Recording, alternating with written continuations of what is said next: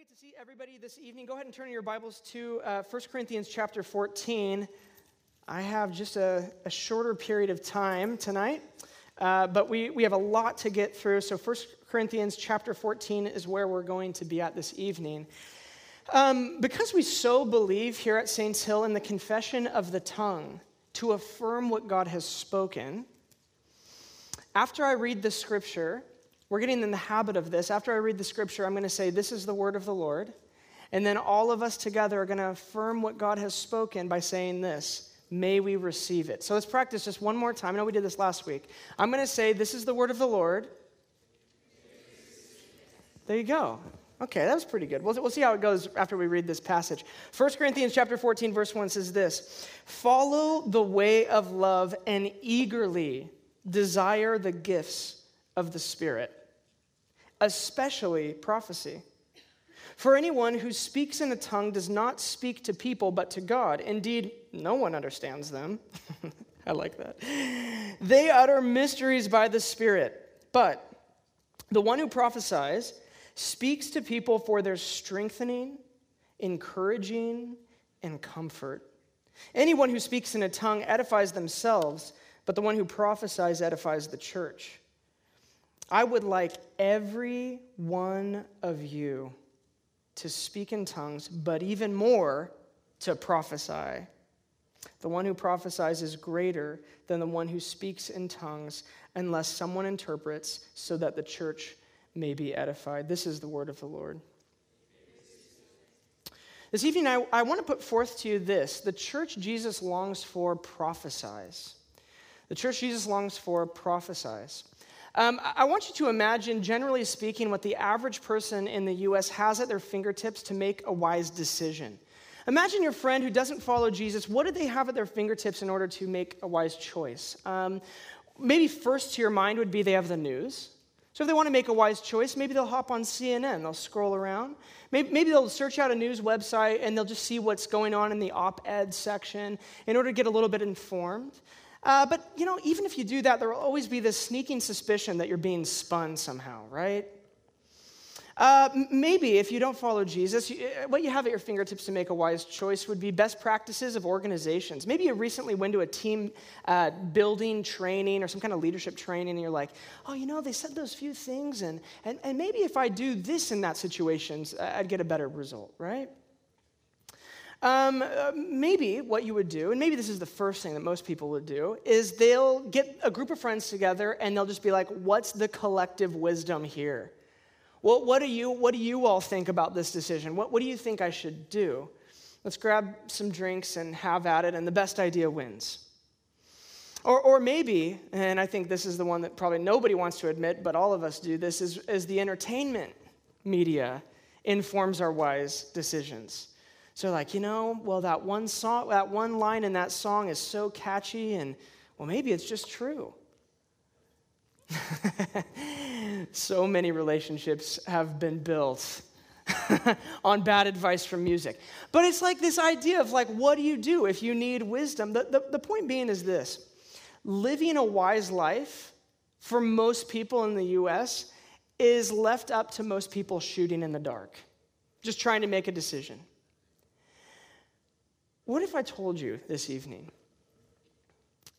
that it was possible to access another realm where every piece of wisdom you needed that wasn't accessible to anybody else was accessible to you in any situation? Some of you don't believe me, but you will by the end of this, all right? Now, we just read in this text that Paul is addressing the Corinthian church about spirituals. That's the language when you read spiritual gifts in here. In Greek, it just says spirituals, okay? And what he's saying, and he said this earlier in chapter 12, is he's made this claim. Up on the screen, we have this verse from chapter 12. No, I think before that one. Do we have one before it? Oh, did I not do this the right way? Oh, there it is. There are different kinds of gifts, but the same Spirit distributes them. There are different kinds of service, but the same Lord. There are different kinds of working, but in all of them and in everyone, it is the same God at work. Basically, what is happening is, next slide, Paul is beating up on polytheism and animism.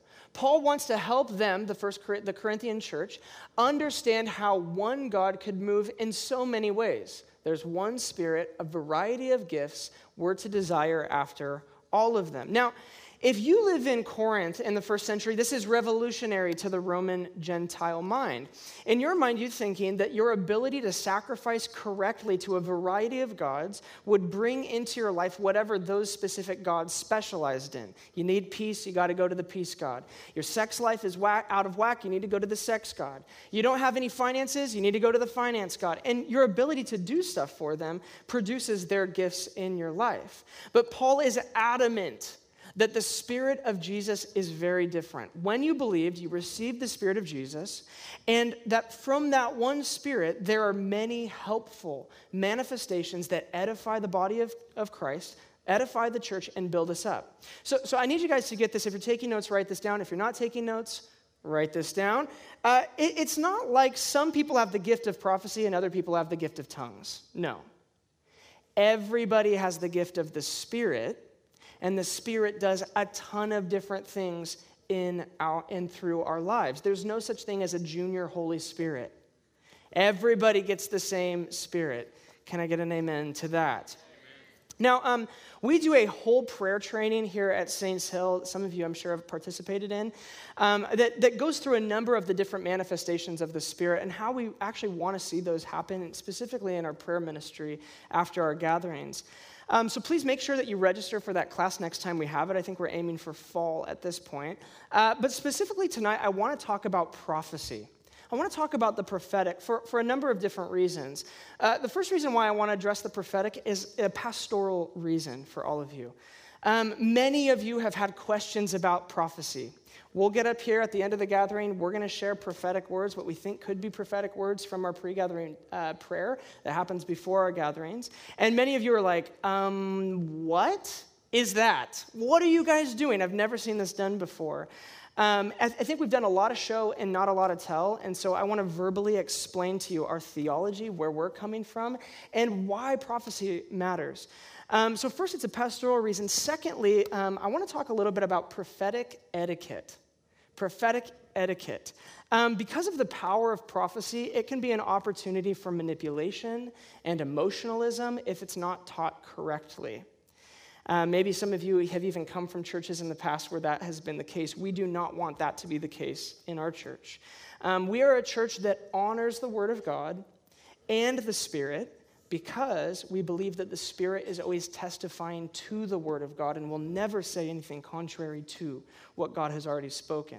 So tonight, if you're following along in your notes, we're going to talk about three different things. What is prophecy? How do we prophesy? And lastly, why do we prophesy? What is prophecy? How do we prophesy? And why do we prophesy? So what is it? Well, here's what prophecy isn't. Prophecy isn't us getting a crystal ball, looking into it, and being like, I see a cloud, and the cloud is in the shape of a cheeseburger. You've been eating too many cheeseburgers. That's not prophecy.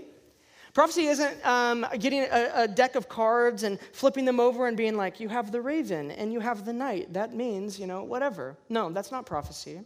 Is prophecy getting together and going, okay, when is the world going to end? Flipping through here, reading the newspaper, it's going to end in 2012. We're like, no, that's not prophecy. Is prophecy Antichrist hunting? It's like, oh, we got a new president. He's got to be the Antichrist. This time we're right, guys. That's the Antichrist. I don't think so. No, we live in the new covenant. And thus our vision of the prophetic is not shaped around judgment, but it's shaped around a hope that heaven and earth will one day be united. And so we're trying to line up our language to that effect. At the core, prophecy is the sharing of the heart of God into a world without hope. That's what prophecy is. Now, one of my goals tonight is to dial down the intensity and the emotionalism and the weirdness that surround the prophetic. That's like one of my pastoral goals in general. So I just want to ask you guys a quick question, and I'm going to need some response on this. So how many of you, think about this experience. I just want you to raise your hand if you've had this sort of experience. You've been reading your Bible, or you've been driving in the car listening to a worship song, and while you're reading this particular passage or while you're singing this particular song, there's someone who keeps coming to mind. Has anybody ever had that happen before? You're reading the Bible and you're like, I just can't get this person out of my head.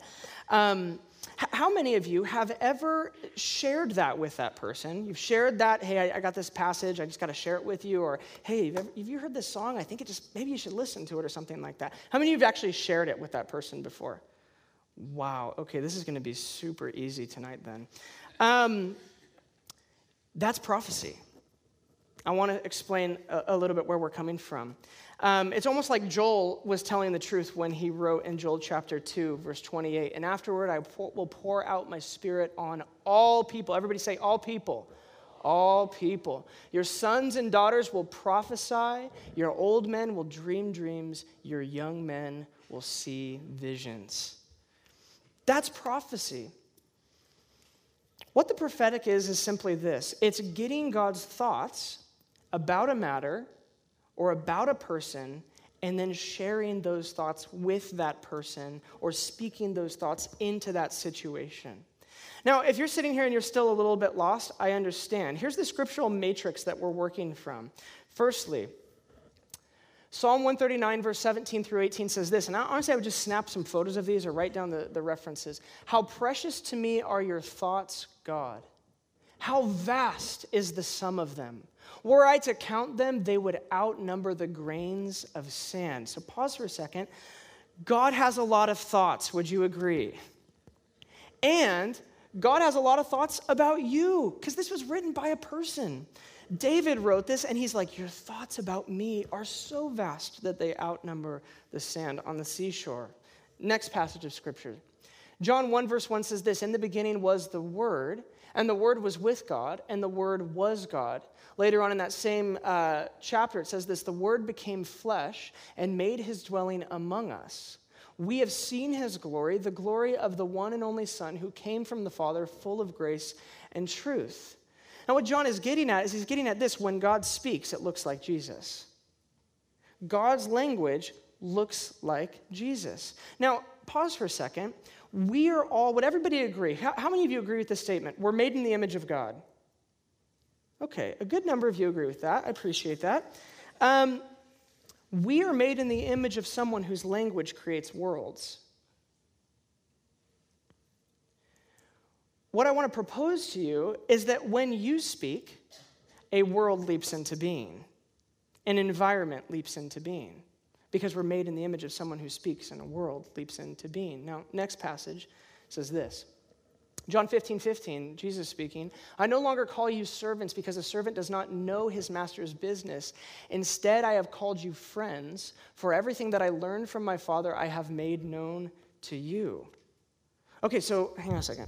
Let's just pause for a second. God has a lot of thoughts. A lot. We're made in the image of someone who, when they speak, a world leaps into being.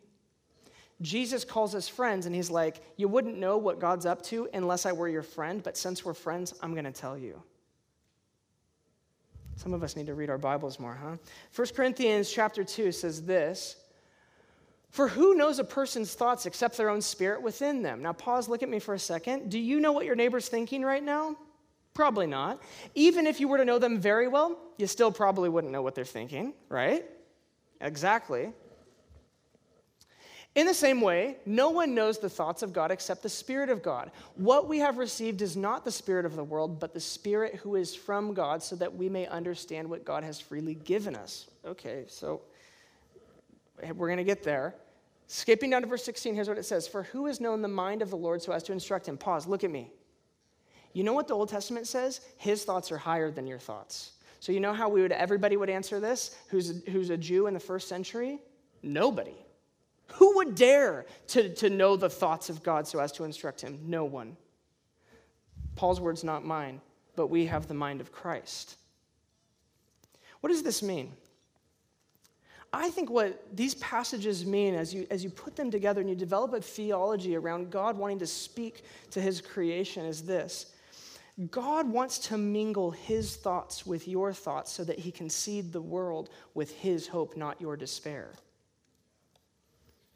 Now notice in this passage, it says that we have the mind of Christ. It doesn't say you have the mind of Christ or I have the mind of Christ. It says we. The plurality is purposeful.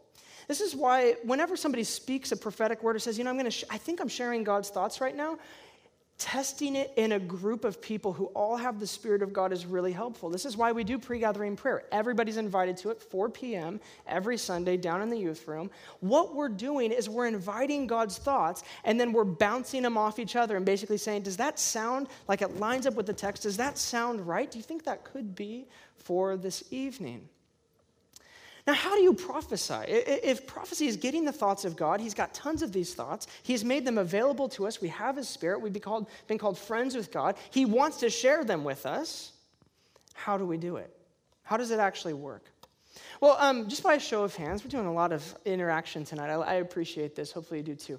How many of you have ever had something negative said about you that shaped the way you saw yourself? Just a little bit of vulnerability. Everybody's had that happen. Somebody's spoken something about you, and you're like, that's who I am. I'm just that person. It's amazing. Somebody's word shaped a whole existence for you. Some of you, your entire middle school years, all of your high school years were shaped around something that somebody said. Words have power. Prophecy is like that, but it's with God behind the words. So here's how we practice this at Saints Hill. We got 1, 2, 3, 4 steps to practicing this here at our church. We want to create space to listen. We want to create space to listen. There's a lot of noise in our lives. There's a lot of input that we're getting. There's a lot of content coming at us. And so we actually want to create some level of silence, some level of solitude, so that we can actually discern, what are we thinking? If I have the mind of Christ, oh my gosh. Okay, so is that your thought, God? No, that doesn't sound like you. That kind of sounds like me. Oh, maybe that's your thought, that one right there. Just this morning, we had a meeting with our deacons. We're doing a little deacon training with them. And I just felt led that, hey, let's just take a moment to be quiet. Let's pay attention to what you're thinking. Listen to what, may be going on in your head.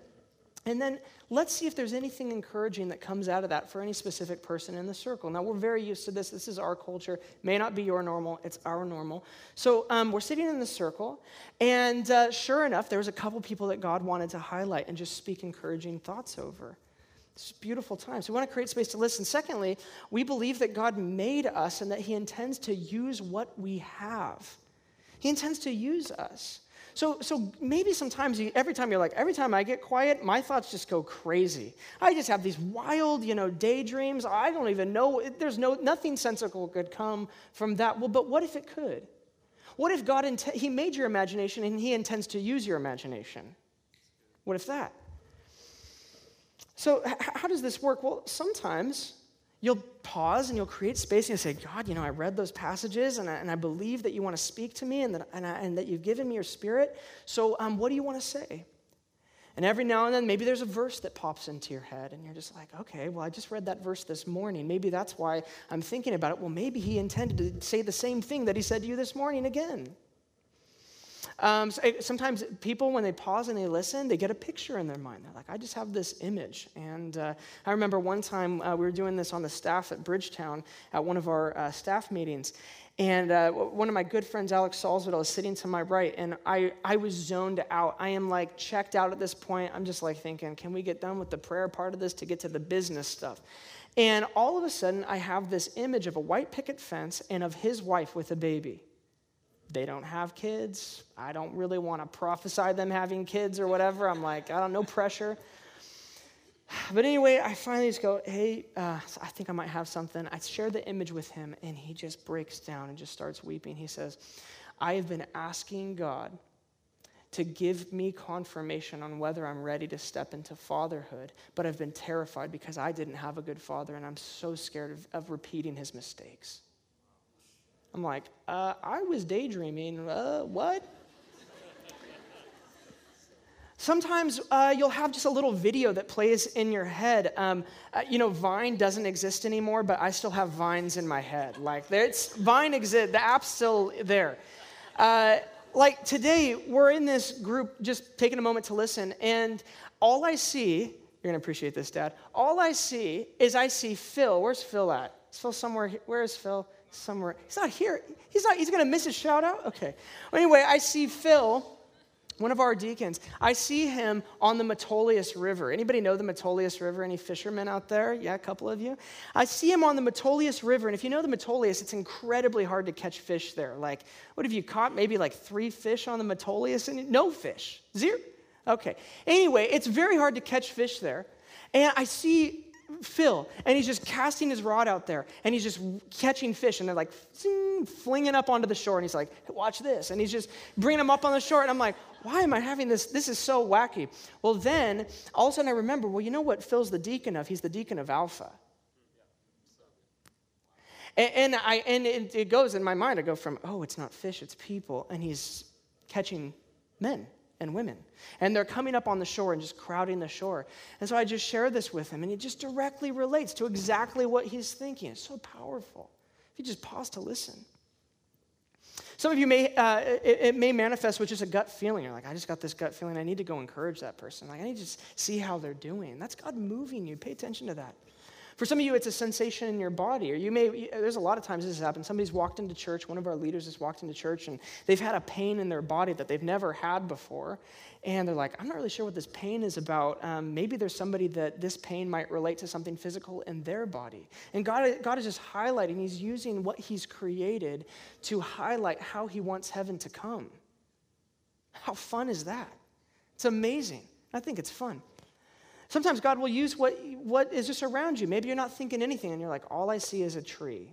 I'm not going to speak tree out because I'm looking at a tree. Well, could it be that God intends to use your surrounding to speak to the people around you too? Maybe so. For some of you, maybe there's a song that comes to mind or a melody. There was several songs that Jake just sang, that we just sang together that were not on the set list. They're not on there because we're more interested in worship rather than performing songs. And so he's prophetically leading worship going, okay, God, but where do you want to go next? How do you want to move your people? How do you want to speak to them this evening? So once you do that, once you create space, you listen, and there's something there, then you reach out and you grab it. You go, okay, I'm going to consider this. I'm going to mull this over. Should I really say this, God? Is this something that you really want me to say? Does it line up with Scripture, or is this kind of wacky? I'm gonna mull it over, and then finally, the final step is you share it in faith, and you just never know what could happen. You just never know. I used to belong to this gym called Planet Granite down in the Pearl. When I lived downtown, and I go rock climbing a bunch, and it's a wonderful place. Any rock climbers in the house? You just love Planet Granite. Cuppy, they're all over here. They're all my friends. Okay, anyways. So there's this gal who worked there, and she had this giant tattoo on her forearm. I didn't know what it was. And I remember one day I walked in, and I was really pushing myself, like, I don't want to just do this in the church. I want to see heaven come everywhere that I go. And so the Lord is like, I want you to go interpret her tattoo for her. I'm like, what? What? No. That's so weird. I'm not going to do that. So I don't do it. So anyways, I go work out, and a week goes by, and I'm just over that week, I'm like repenting hard. I'm like, okay, God, you told me to do that. And John Wimber, he says faith is spelled R-I-S-K. So God, I want to risk.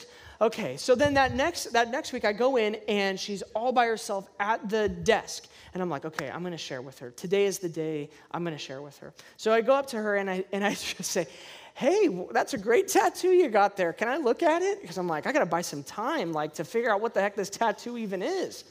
So I'm looking at it, and it's a tattoo of a lion. I'm like, oh, that's easy. C.S. Lewis made this so easy for me. Like, Lion of Judah, Aslan. This is going to be awesome. So, but I'm like, am I just going to be like, well, God is the Lion of Judah or something? Like, what? How does that help her? She's like, thanks. So anyway, I say to her, I go, hey, and in that moment, I just remember, there's this song that God is going before us, and he's fighting our battles for us. And I just think of a lion just tearing through, like, whatever this girl has in front of her. So I just say to her, I'm like, I used to do this. I used to say, hey, you think Portland's a weird place, don't you? They're like, oh, yeah, Portland's so weird. I'm like, this is going to be weird. So I'm like,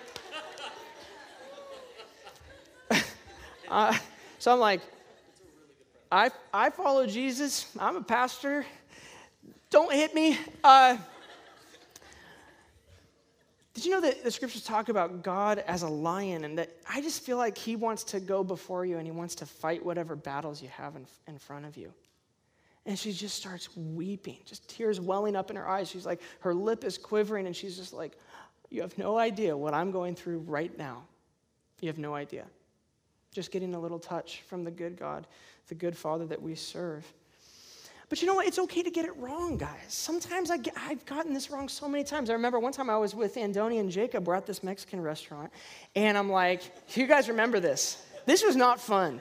Oh, gosh. So we're at this restaurant, and I'm like, guys, we need to get a word for this waitress of ours. And we haven't done this since. Well, maybe we should. All right. So I'm sitting there, and I'm like, okay, what is the word? And I feel like I hear that she has a sister. So I'm like, okay, that's enough for me to go on. I'll just see what happens. So she comes up to the table, and I'm like, hey, so, we follow Jesus, and we feel like he speaks to us. I'm like, this has got to sound so crazy. Do you have a sister? And she's just like, no. I'm like, okay, well, blessings on you? Like, I don't even know. Like, what do you say at that point? So then she goes to the table next to us, and she's like, you will never guess what those guys just said. They follow Jesus, and they think they can hear from him. Isn't that crazy? And they're like, oh, all laughing. I'm like, oh.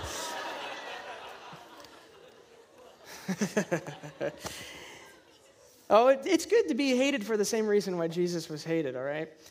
Because my identity is settled and it's not dependent on my ability to prophesy, I'm actually freed up to risk and faith just for the potential that the kingdom could come through my life. Just the potential is enough. Our goal is no matter what, no matter where we are, to love the person in front of us. Just look how often Jesus was moved with compassion, and it moved him to a kingdom moment. It's all over the text. Now, in light of that, I want to pause for a moment, and I want to talk about giving and receiving prophetic words and a little bit prophetic etiquette for you, because it's not a free-for-all, and Paul actually explains that in this passage. Look down at verse 3. It says this, but the one who prophesies speaks to people for their strengthening. Everybody say strengthening. Encouraging. Everybody say encouraging. And comfort. Everybody say comfort. Now, it's super important for us to get those, that's our filter for anything prophetic. And it's super important for us to understand the covenant that we live under. The purpose of the Old Covenant, if you read throughout the Old Testament, you're looking at the Old Covenant, and it was to show that humanity needed a Savior. This is why the Old Testament is so severe. The severity of sin is being confronted with the severity of the law. That's why the prophets are constantly prophesying judgment. Because there's sin that is being confronted, that warrants judgment. But we don't live in the Old Covenant. We live in the New Covenant because of the work of Jesus on the cross and in the grave, right? And so things have changed dramatically in relation to judgment and in relation to the law. Next slide. The goal of Old Testament prophecy was to show Israel the correct way to live through the severity of discipline. New Testament prophecy's goal is that we would find the treasure even amongst the mess of people's lives and then call them to it. Here's the deal. It doesn't take a prophet to point out something that's wrong in someone's life. It's not hard to find that out. But what it does take a prophet to do is to look at what could be in the life of another and call them to it, to invite them to it. See, God leads us by love rather than fear, so the prophetic acts as a guide to our destiny on the pathways of love. Prophecy is a glory-to-glory declaration over someone. It strengthens them. It encourages them. It comforts them. Don't you want to do that? I want to do that. So verse 3 again, look down. It says this, but the one who prophesies speaks to people for their strengthening, encouraging, and comfort. 4 things that prophetic words will always do. They will, 1, always call out the destiny or the calling of someone's life.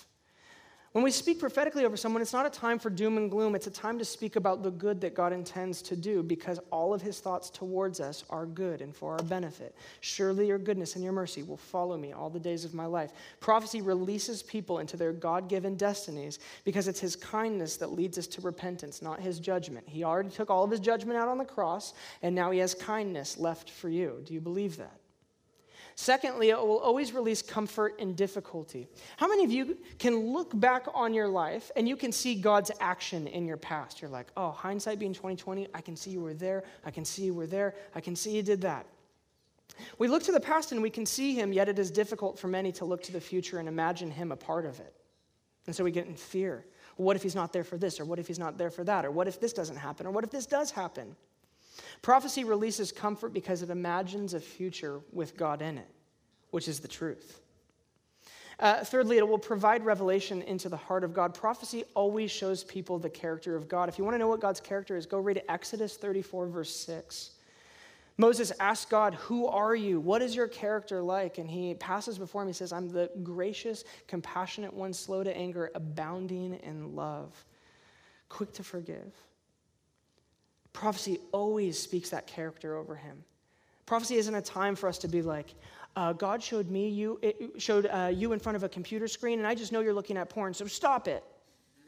That's not strengthening, encouraging, or comforting. It's just exposing. You're like, I'm never coming to this church again. It may be God's intention to say what he wants to do is he wants to bring about purity in your life, and he actually is saying it's possible. Do you believe it's possible? Because there's a lot of people who are addicted to pornography in the church, and they just don't believe it's possible to get out of it. And so they need somebody with a prophetic imagination to imagine them getting out of it. And then finally, it never, I repeat, church, it never contradicts the Bible. The Bible, in a large sense, is a prophetic document. It's God making his thoughts known to us in text. And so the prophetic will never contradict the scriptures. That's why knowledge of scripture is key. Satan will try to come in, he'll try to twist the scriptures, try to distort them, directly oppose them, but the prophetic will always line up with the scriptures.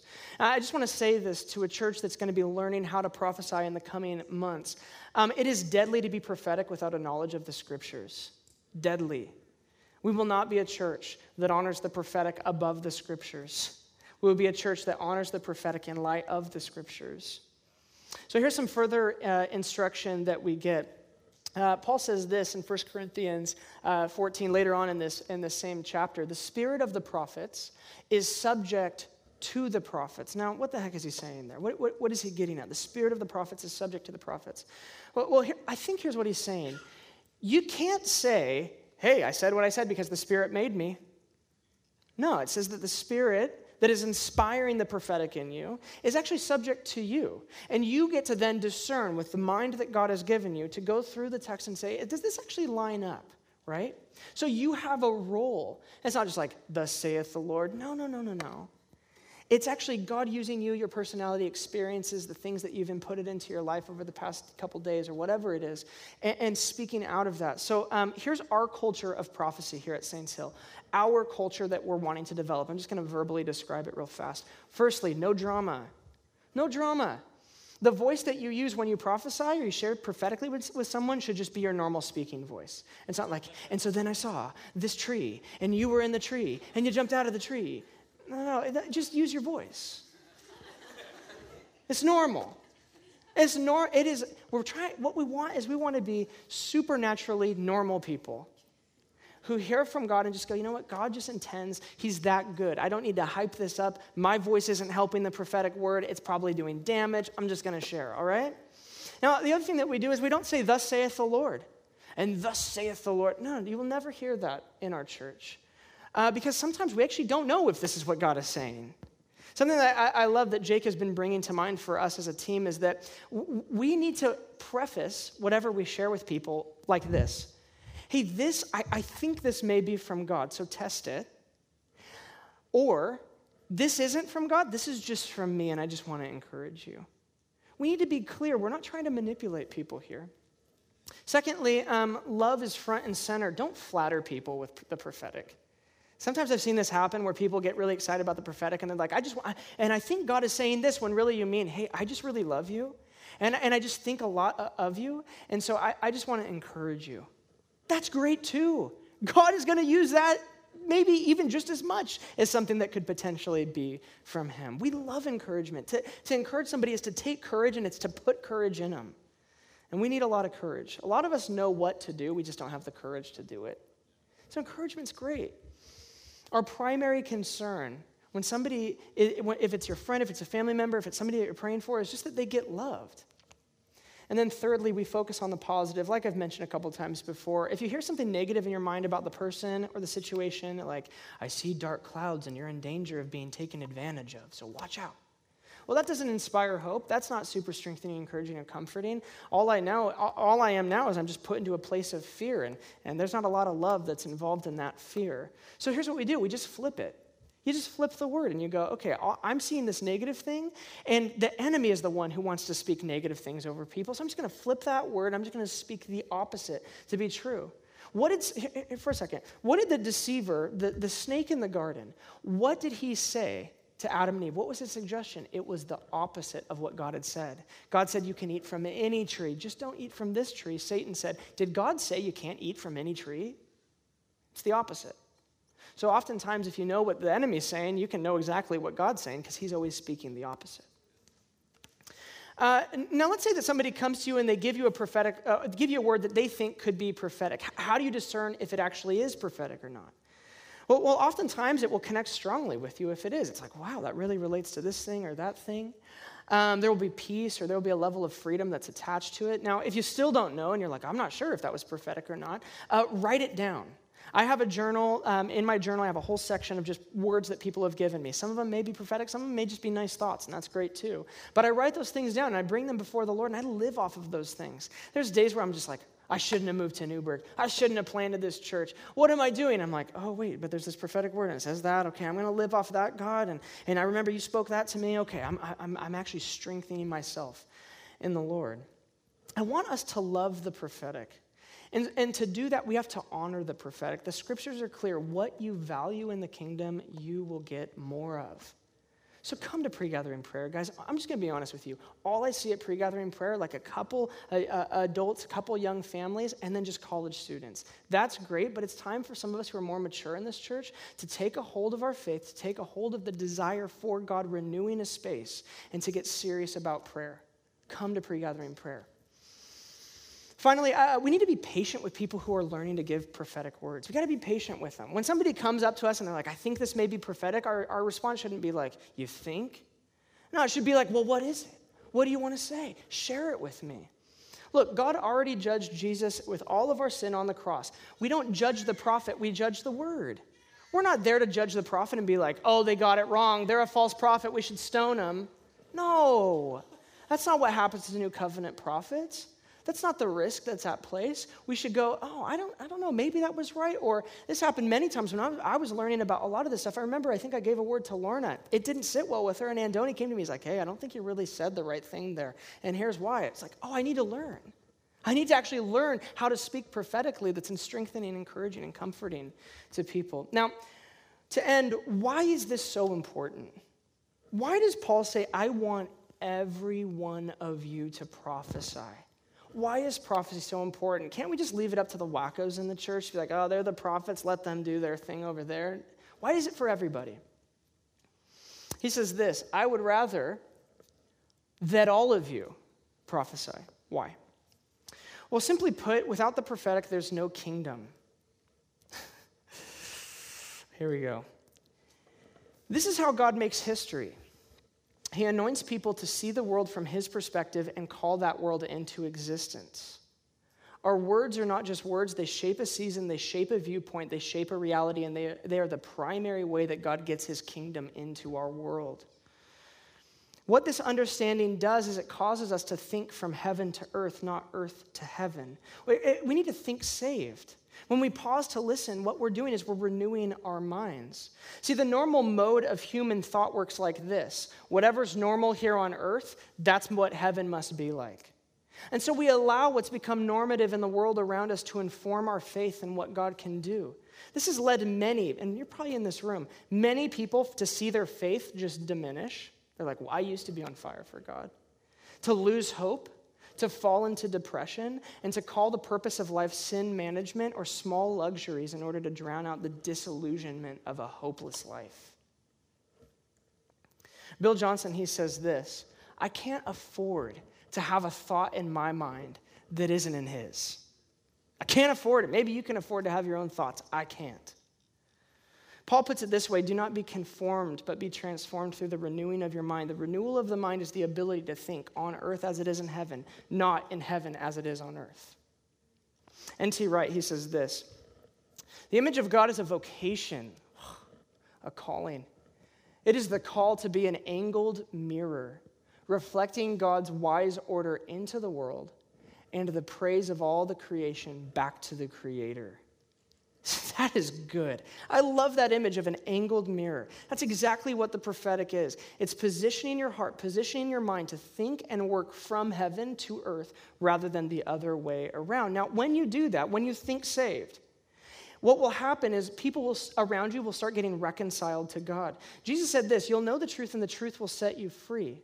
So let me ask you, have you ever been in a season where the truth seems distant, confusion seems to reign in your life, and freedom seems like a distant memory? Well, prophecy, the prophetic, is what breaks through the clouds, divides the lies, and speaks the truth that sets us free. It reminds us of the truth that we haven't thought of in a long time. It's what we call breakthrough, and many of you have experienced that in our church. I'm so grateful for that. Paul says this in chapter 14, later on in the same chapter, that if an unbeliever comes into your church where you are prophesying and sharing prophetically, the secrets of their hearts will be laid bare. They will fall on their knees and they will say, surely God is in this place. I want that. Ultimately, the prophetic is an invitation to relationship. Come commune. Here's what he thinks about you. And this can happen anywhere. Imagine just stopping to listen for what God is saying about the people you work with. Some of you are like, no, not them. Well, maybe he loves them more than you love them. Taking a moment to just say, okay, but what are you saying, God, about this person? I know what my thoughts are about this person, but what do you think? Or what about your kids? I just think this is I'm running towards the end. But I think there is a primary call to parents this evening to speak prophetically over your children. To get the word of the Lord for that child, to get the image for that child, to write it down and to speak that over that child as they're growing up so that their reality is more formed by his thoughts than by their own insecurities. What would it look? I can't wait 20 years in this church when there's a whole generation that's been raised up prophetically. Oh, it's going to be good. Lastly, prophecy brings fruit out of any and every season. You know, there's seasons in our life that make sense for us to live hopeful. They make sense for us to live joyful. It's like there's a wind at our back and we are just cruising. It's awesome. But there are seasons that many of you have experienced, and some of you may be even in this evening, where it does not make sense to produce fruit. It's like, no, this is not a fruitful season. Everybody experiences this, but I want to say this. The prophetic has the ability to bring about fruit in every season. Recently, my wife and I we just remodeled our house. We're doing some landscaping around the house and getting some new plants and all that. And we got these cool plants, this kind of bush thing that we're pretty psyched about. And we've been driving around and we've been seeing them in other people's yards. And we're like, you buy when your friend gets a car and you see that car everywhere, after that point, you're like, everybody has a Kia Soul. After you guys got a Kia Soul, it's like everybody's got a Kia Soul. So anyway, I see this plant everywhere. And I'm so envious because ours are just tiny. It's like way more expensive to get the big one, so we got the small one. I see them, and people, they've just grown so large. And I remember I was driving around earlier this week, and I thought, growth of this plant is only going to happen in the spring. And so I'm going to have to wait a whole nother year before I see any more growth to this plant. Dang it. And I remember I was thinking, well, and I can probably even guess, it's only going to grow, about like a couple inches. So I can even imagine only, how much bigger that plant is going to be, next year. And I'm like, and I could imagine what it will be the year after that. Man, it's going to take forever for it to get that size. Dang it. There is a concept in the prophetic where the reaper overtakes the sower.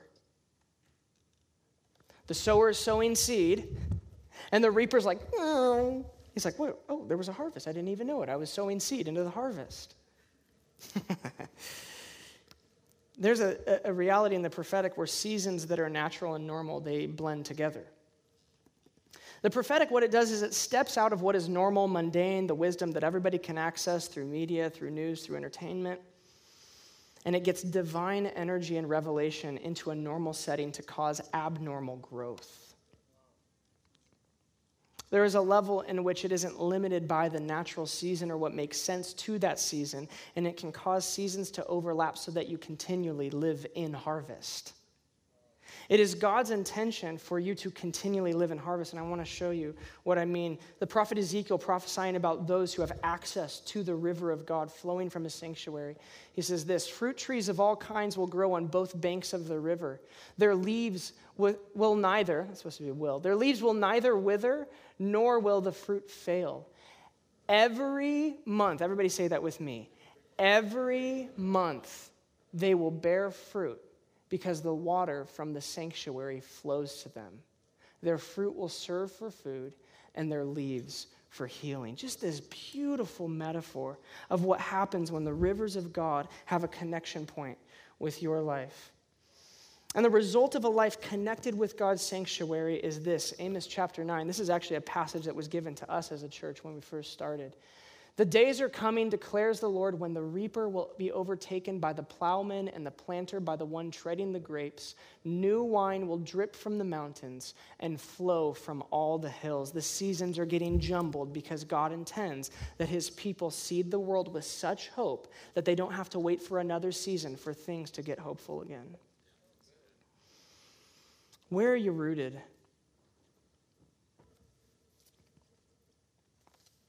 When you are rooted in the thoughts of God, fruitfulness will be the result every month. I am interested in a group of people who prophesy over Newburgh because I'm interested in a fruitful Newburgh.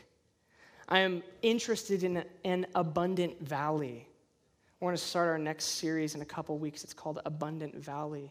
God's desire to actually cause abundance materially, spiritually, emotionally for a place. Last week at pre-gathering prayer, I had this image come to me of God taking a can of white paint and spreading it down all the streets of downtown Newburgh, and every street became white, and he was like, I'm washing people clean. Everybody in Newburgh, I'm washing people clean. And so I was like, that's an interesting image. Should I share it? I figured I'd share it, so I shared it. Now, sure enough, Mike Doran was like, hey, I got a similar word of holy water just being spread over all the streets in Newburgh. And now here's where I thought, oh, that's great. Well, let's just speak that out over Newburgh, and let's maybe do a prayer walk and just pray that God just covers every street with his presence, and that would be great. But then I get this text from Mike. Here's the text that I get from Mike. Would you pray over a bucket of water with me? I was like, what? I'm like, would you pray over a bucket of water with me? And then I go, oh my gosh, you know what he wants to do? He wants to pray over a bucket of water and then spread that water over the streets of Newburgh, anointing them so that the abundance of God would find a home. Oh, I am so grateful for people like you in our church. I remember when one day we were praying around the church and we couldn't find any oil to anoint any of the doors with, and so we just used Crisco. I'm like, that works too. I appreciate that. That's a good thing. And so then I get this text from Mike. He's like, yeah, I'm going to pray over this bucket of water, and then I'm going to just spread it all over all these streets in Newburgh. He's like, I'm just looking for the right sprayer now. So I'm like picturing, I'm like, Mike is going to be just spraying down the streets in Newburgh with just holy water. I'm like, that is so good. It's like prophetic yard work for the Lord. That's what it is. See, how many of you guys understand that physical obedience brings spiritual release? So this is why the blood of the Lamb is spread over the doorposts in Exodus. It's just physical obedience that's bringing spiritual release. This is why Mary, when she anoints Jesus' feet with oil, it's just physical obedience that's bringing about spiritual release. I love people who have a prophetic imagination and who enact that imagination because it's a physical way of marking our world for where we want heaven to come, right here in these streets, Lord. To prophetically anoint a place is to call down all of God's goodness and all of heaven's attention to a space. Anointing, that word in the scriptures, literally just means washed. It means the one who is washed. Often it's done with oil, and that image of oil is not random. It's done because it's supposed to hearken back to Eden, where oil flowed freely. So what we're saying is God, may this place drip with the oil of the fruit of God. It's not a random thought. It's not a random bucket of over-chlorinated water. It's calling down heaven to make Newburgh home. Would you guys stand with me?